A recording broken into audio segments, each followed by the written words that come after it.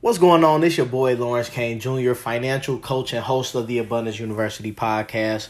Welcome to episode number 62. We're rocking and rolling, man. Hope you had a great week. Hope you plan on having a great week this upcoming week. Because again, you got to speak life into your life. Real quick for the new people here. We welcome you. Abundance University is a financial empowerment brand where financial success happens on purpose. So if you're looking to get to the next level financially, then you're at the right place. For those who have been listening, hey, welcome back, man. What can I say? Quick recap on the week, man. It was very good. We've been busy. A lot of workshops we've been doing for the youth. This summer, we kind of planned on doing more teaching from the youth perspective. So we had about, I say, 4 or 5 different workshops, man, over the last couple of weeks. So, and then we're in two. We do 2 programs on a weekly basis. So we have those up until the end of July. So just really excited, man. Still working on the new book. So that's coming along. We've been in talks with some colleges, some HBCUs, trying to do some workshops this upcoming year. So we've been sending out emails, had a couple calls last week, and looking at following up with some people this week. So, man, just trying to sow seeds, man. I'm in Cincinnati, Ohio, and it's raining. It's been raining crazy, and it looks like it's not going to stop this week. So I'm just trying to sow seeds, and that's what I recommend you guys do. Happy Father's Day for those fathers that are listening. I'm recording this a day after Father's Day, so shout out to all the fathers that are active in their kids' lives, man. Just want to salute you guys today. I guess we can go ahead and get right to it, man. Today we're talking about really financial goals by your decade. So, whether you're in your 20s, 30s, 40s, 50s, or even 60s, there are some things that you can be doing, or they say these are some guidelines that you should live by. This is based on a blog named BrokeGirlRich.com. But before we do that, we definitely want to share the article of the week. This is an article on Curbed.com. This is talking about how a segregation tax is costing Black American homeowners $156 billion. This is an article that was created and written by Patrick Sisson back in November of last year, 2018. So in it, again, just summarizing it, is just saying that people devalue the Black neighborhoods to where, the median value of a majority Black neighborhood in Savannah, Georgia, for example, is $112,539. Well, the median value of homes in neighborhoods with less than 1% of Black population in Savannah, Georgia, is $562,500. So literally 5 times as much, man. So so we see that and say, okay, well, what does that mean? That's meaning that these neighborhoods that have these high home values on it, they're getting, the tax dollars pumped into that community where the community is thriving, which means the schools are thriving, which means the kids are thriving, and eventually those kids grow up to be thriving adults.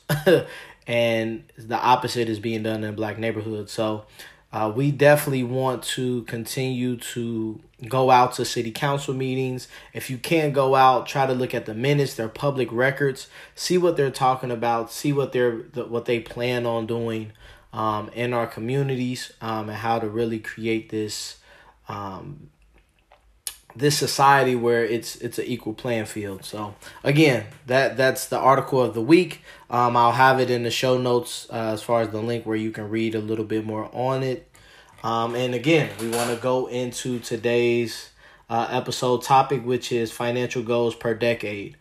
So we'll start off in the 20s. Again, this is a list that that you should be on track to do if you're not already doing it. So in the 20s, we talk about you want to learn to live below your means.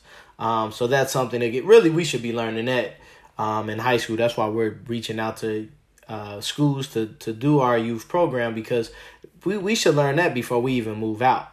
So doing that, become financially independent. Obviously, here at Abundance University, we teach kids the financial independent checklist that they have to do before they move out. Develop a retirement plan. So we want to drive that into people as early as possible, right? Opening up Roth IRAs, learning about their credit score and jump starting their credit score in the early 20s before it gets too out of hand. You want to in the 20s, you should start an emergency fund and get health insurance. Those are financial goals for people in their 20s. Now, again, you may not be in your 20s and probably only have half of that done, and it's okay. Again, these are guidelines. This isn't, if you don't have this, you're a failure. At the end of the day, you're at your own pace. So don't think of it as you're failing or you're behind. A lot of people feel like they're behind, and that's just what we do. In hindsight, we think of our time that we spent, and it's like, man, I could have did more with it. So again, don't worry about that. Let's go to the 30s. Now, when you're in your 30s, they say you should have at least your yearly salary saved for retirement. You should be paying off any non-mortgage debt. You need to create a will. I actually think once you start developing assets, you should create a will. So again, some of these things, they're not age sensitive. It's not like, again, you can have an asset when you're 16. So, once you have assets, you should be creating a will. Start saving for kids' college funds, which again, if you're only applies to parents. If you're a parent, get life insurance. I think you need life insurance if you're a parent or not. Again, I'm just reading these things off, and we're kind of just going through it. You need to increase your emergency fund, because I'm pretty sure your expenses have went up since the 20s. You need to start saving for a down payment on a house if you don't already have a house. You should read up on financial planning, which, again, that's something that we should be learning in high school and definitely in our 20s. So moving along to the 40s, if you're in your 40s, you should have 3 times your salary saved for retirement. You need to up your kids' college saving, review your financial game plan, which that's something you should do every year. You need to evaluate your household budget. Again, that's something you need to do every year. You need to diversify your portfolio and meet with a financial planner. Those are things you should be doing yearly, really.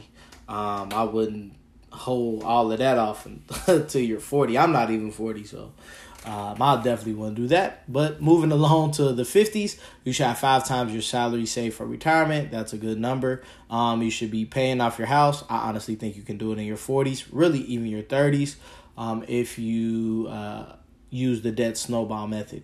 You need to up your 401k or IRA contributions, look into annuities, and look into long-term care insurance. Definitely good things to do. And we just need to be more knowledgeable about those things anyway, because I know myself, being 30 years old, I have older relatives, man. I mean, my mom is in her mid-50s, and man, I just need to learn more about that. I just can't depend on the hospitals to educate me. So again, that's the 50s. And then financial goals in your 60s, you should have 8 times your salary saved for retirement. You should check out your Social Security options. I'm eager to see how that's going to look when I turn 60. Investigate trust. You should reevaluate your budget for sure. And then this says looking at part-time employment options, which obviously this is being written in 2019, where people that are in their 60s, they fail to do a lot of the things on this list. And when I say fail, they just didn't do it. It's not that they're a failure.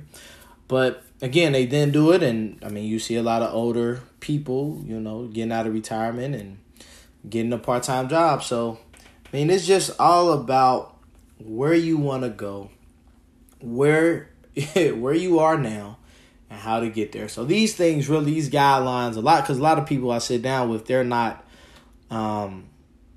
really specific on what they want, and these type of charts usually help out with that. It helps kind of give you clarity on what you should be focused on, and gives you goals to set, which means then people sit down with me and we kind of talk about action steps. So again, wherever you are on a tree, you just keep going and you just get to it. If you're in need of help, when it comes to your financial goals, then reach out to us at Abundance University.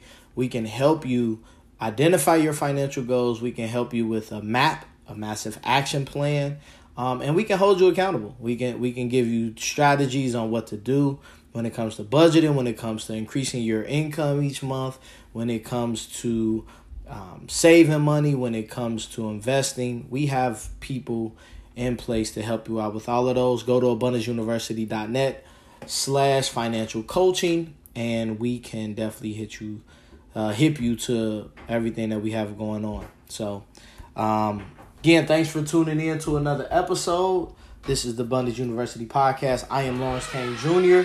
Remember, financial success happens on purpose, and success does not visit the lazy. God bless.